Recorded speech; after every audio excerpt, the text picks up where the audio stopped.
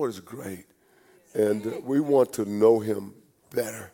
We want to know him deeper. Let's go on to know the Lord, and not like some who just have a little dab, and that's enough for them. A lot of Christians, I call them Brill cream Christians.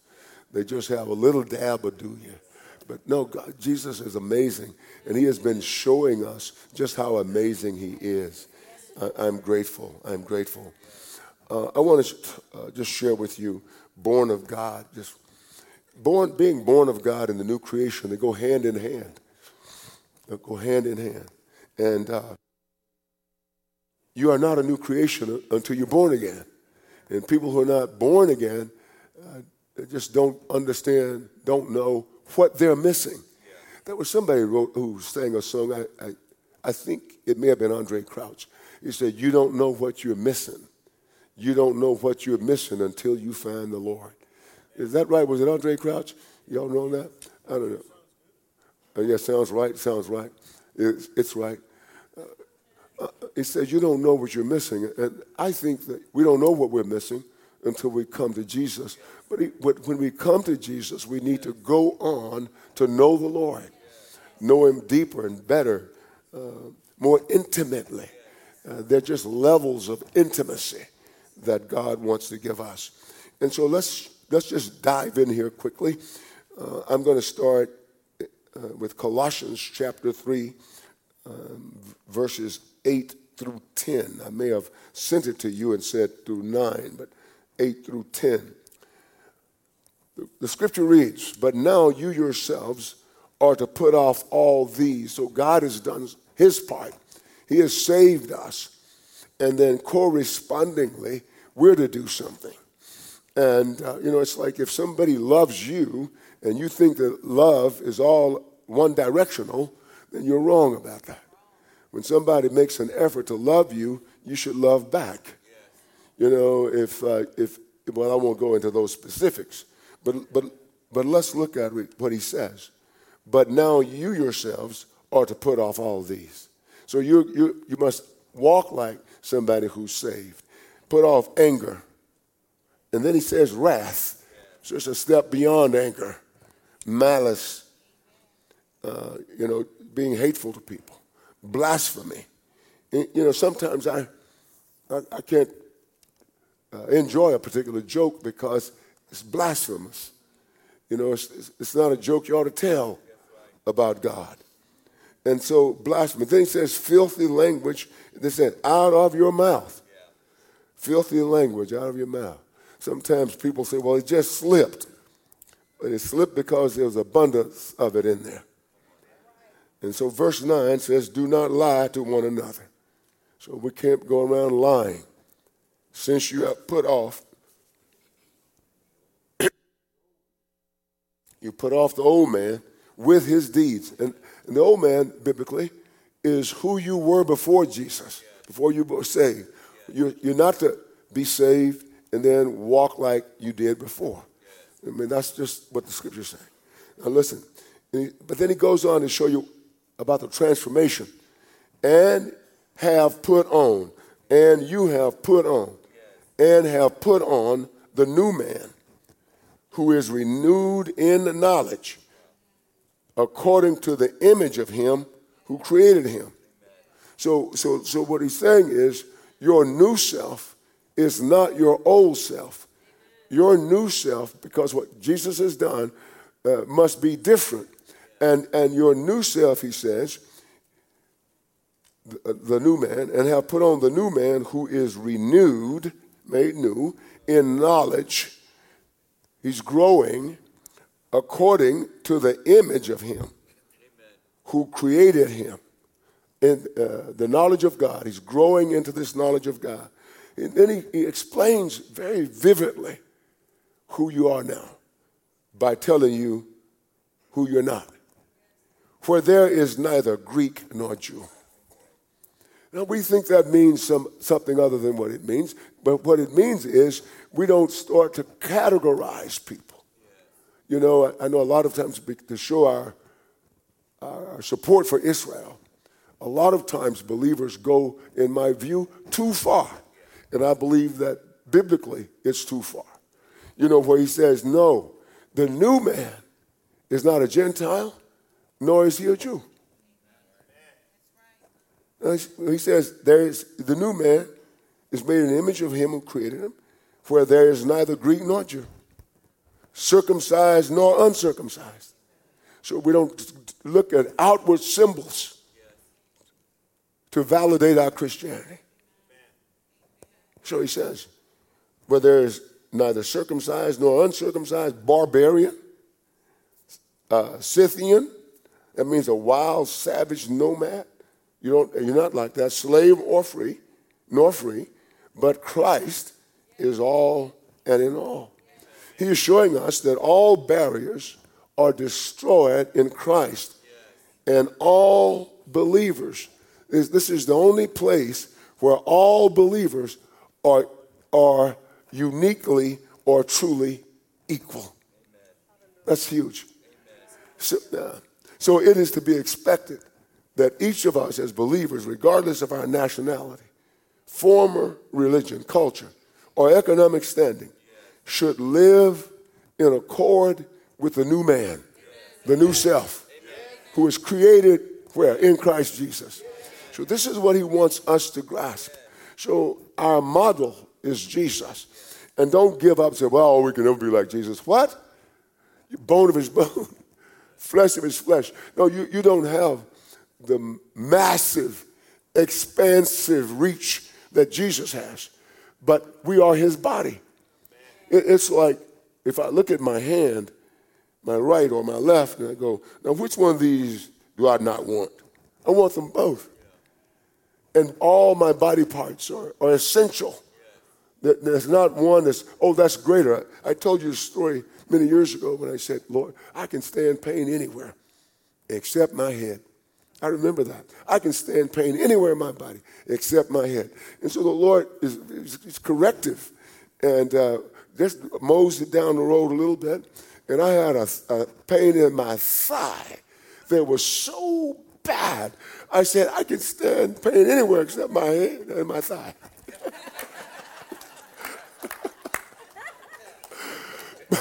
But do you know, if your knee hurt, it would be your head, your thigh, your knee. It doesn't matter. If your little finger hurt, it would be your head, your thigh, your knee, and your little finger. I'm just saying we're all equal here.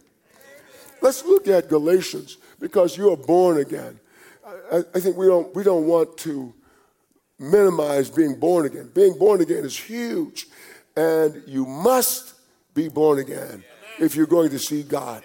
You must be born again. It's not a decision that you should take lightly. Galatians chapter 3, verse 28 reiterates this statement, Colossians, by saying, there is neither Jew nor Greek. There's neither slave nor free. There's neither male nor female. For you are all one in Christ Jesus. And this is what he's saying. He is saying that in the body of Christ, we should not exalt the male and deprecate or depreciate the female. Because in Christ, that's not the case anymore. It's not like, let me categorize you, lady. No, he's not. When he says there's neither male nor female, he's talking about the new man. He's not speaking here physically. We know that we are different physically. But the new man is created according to the one who made us, God himself, Jesus Christ. So let's look at 1 Corinthians chapter 12. Verse 13. And while you're finding that, Jesus is so indispensable to your salvation because Christ has become our salvation. He is our salvation. And so it's not like sometimes I think we have this idea that Jesus is sort of on the outside and we're looking at Jesus and I have a relationship with him. But Jesus is living on the inside and he is informing everything that we are. That's what we must really get hold of and never let it go. Jesus Christ is indispensable to you and your salvation. And then sometimes we don't grasp these things. And you say, well, Pastor, maybe you don't grasp them. No, I'm grasping them. I'm learning them. I'm learning them in a deeper way than ever before. So if you are listening, whether online or here, and you think, doesn't he know these things? I must be talking about something that has a bit more depth than what generally we walked in. Notice what Paul tells us in 1 Corinthians chapter 12, verse 13. For by one Spirit, we were all baptized into one body, whether Jews or Greeks, whether slaves or free, and have all been made to drink into one Spirit. So Paul is really speaking to us things that we should not just know intellectually, but walk in spiritually. Let's not be satisfied with a small, tiny little relationship with God. You have been invited to have fellowship with the Creator. The Creator is not just a part of, he has entered creation, but he's much greater. And Paul indicates that when he tells us that Jesus Christ ascended far above the heavens, that he might fill all things. Listen, do you realize what we have? I want you to realize it. I want to realize it deeper. Jesus ascended far above the heavens. So that means that when Christ ascended, he didn't just go and sit down on a throne in heaven. He went above it. And I like to say there is a place in existence where there is, as it were, no creation. There's just God out there. And you've been invited into the fellowship of God, the fellowship of the Godhead. I want you to really get this. Chew on it, man. Just chew on that. You have been invited into the fellowship of the Godhead, the Father, Son, and Holy Spirit. They were all there working for your salvation. And Jesus told Nicodemus, you can't even see, as it were, what I'm talking about until you're born again. You can't see the kingdom. Jesus was presenting him the kingdom and told him, you can't see it except you're born again. And this guy's talking about entering his mother's womb a second time. And he was the teacher of Israel. Yes. And so he says, and then you can't enter unless you're born again. And with those amazing requirements, it means that you and I need to lay hold of Jesus more and more, deeper and deeper, higher and higher. We need to lay hold of Jesus Christ because God is offering us and has given us not only fellowship with the Godhead, but he's given us union with the Godhead. Yeah. Union. You say, well, are you sure? Yes. Because he who is joined to the Lord, the scripture says, is one spirit with him. He who is joined to the Lord is one spirit. So being born again is a huge blessing that God has given us. It's not only that we escape the judgment of hell, the wrath of God in hell. That's a wonderful thing. But it's more than that. God didn't just save us from something. He saved us from something to something. It's amazing. To sonship. Let's enjoy this sonship. It's so big. It's so huge. Let's read some from 1 Corinthians chapter 6, 12 through 20. Let's read some verses. You ready? All things are lawful for me, but all things are not helpful. All things are lawful for me, but I will not be brought under the power of any. And you get that. Yes, it's all right. Food is good. I mean, I enjoy food. I just came from a place where you got some of the best food on the planet, in Asia. And so he says foods for the stomach and stomach for the food. That was a saying, when you're doing your sin, like food for the stomach and the stomach for food. But Paul says, but God will destroy both it and them. Now the body is not for sexual immorality, but for the Lord. That's what he says here. Now the body is not for sexual immorality, but for the Lord, and the Lord for the body. So this is it's a mutuality there. It's where God is saying, okay, the body is not for sexual immorality. Your body is for the Lord, and the Lord for your body. So we never know how to truly live until we have a relationship with Jesus Christ. We never know what God really wants until we delve into the depths of Christ. Let's look at it some more. And God both raised up the Lord and will also raise us up by his power. He raised the Lord up, and we want to raise us up by his power. Then verse 15 says, do you not know that your bodies are members of Christ? This is what he says. Do you not know? I think all of us know that our bodies are members of Christ. You know your body is a member of Christ. All right? Listen, shall I then take the members of Christ and make them members of a harlot? Certainly not. Some versions would say a prostitute. He's just talking about unholy living is what he's talking about. He says, certainly not. Verse 16, or do you not know? He's asking questions. I love the way Paul does this. He says, or do you not know that he who is joined to a harlot is one body with her? For the two, he says, shall become one flesh. So what Paul is saying to the church is that God has done something for you through Jesus Christ. He has rescued you, not for you to live as you did before. He has rescued you. He has made you a member of his body. I talked briefly earlier about which of my body parts do I want to get rid of. Not one. I'm not complete. If somebody has to have an amputation, they can tell you, man, that's tough. I remember the first time I was in Switzerland preaching the gospel, and this man was an amputee. And of course, I just pray for everybody, man. I pray for whatever. And when I was younger, I was more wild than that. I mean, I'd pray for whatever, you know. And this man said that the one problem about him losing his leg, a part of his leg, he said it still itches and I can't scratch it. Amazing.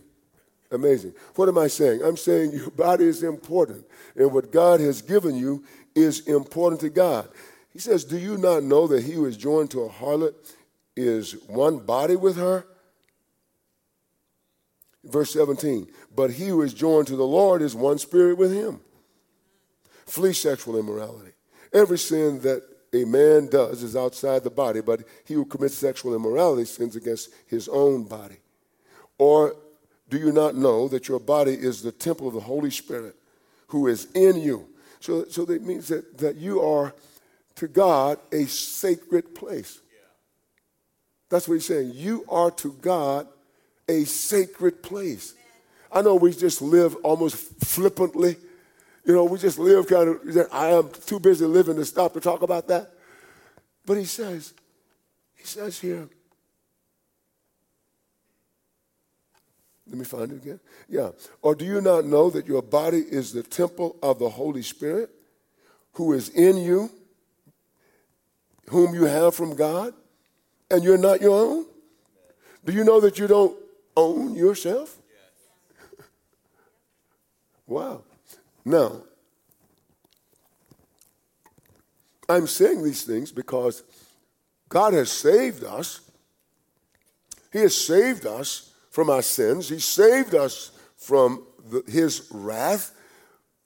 But now you and I have something to do toward God. I mean, can you imagine if for example, my wife would see me this evening, and she said, hi, and I go, I don't respond. I know you're a city people, but that dog don't hunt. You know, you correspondingly, you reach back. And so God has saved you. And all God wants you to do is now live a holy life by his power. Amen.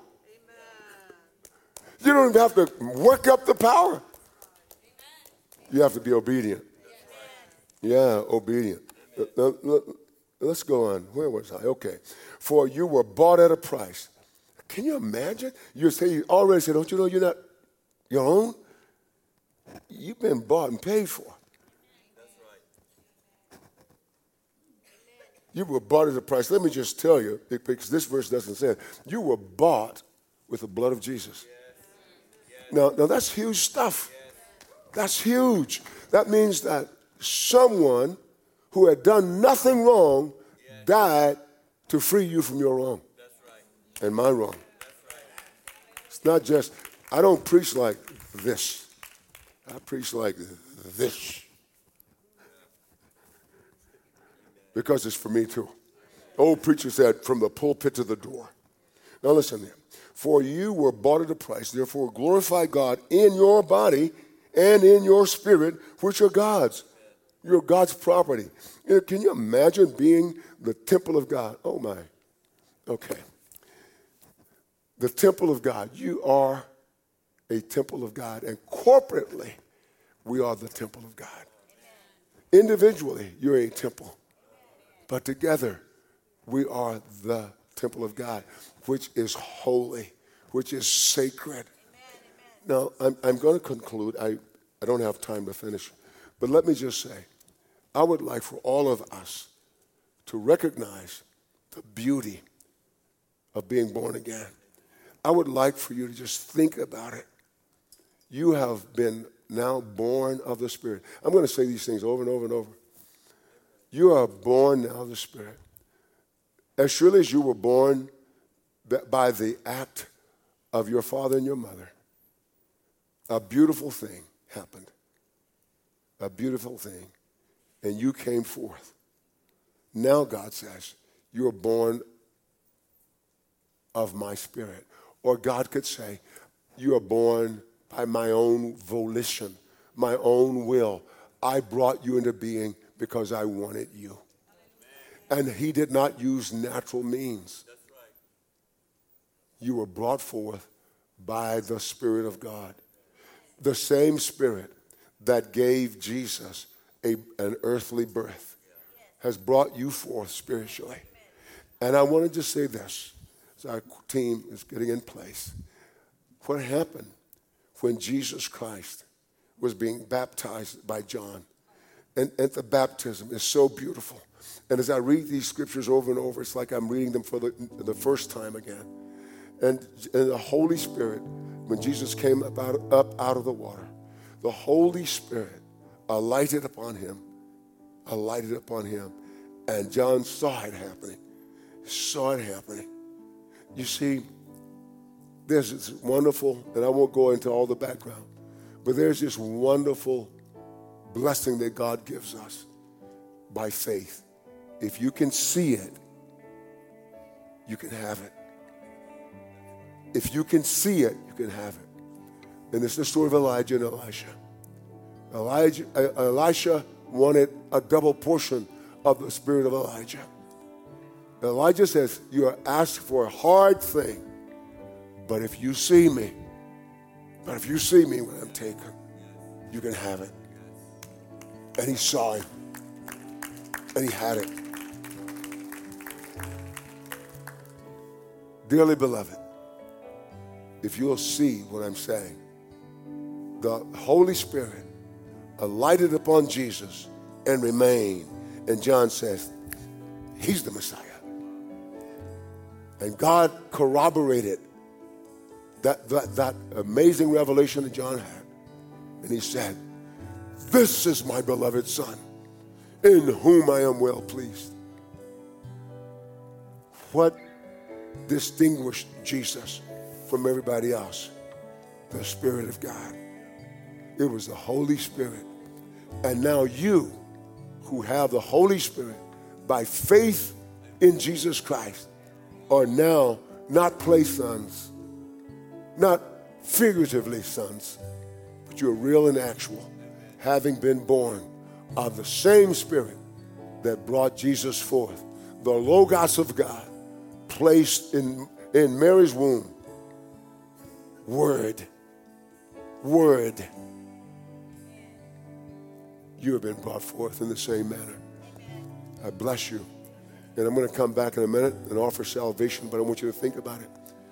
Because you can't go to heaven. You can't live forever.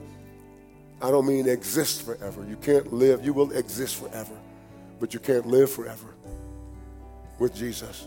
with God unless you're born again. So we'll talk about it in a minute. James.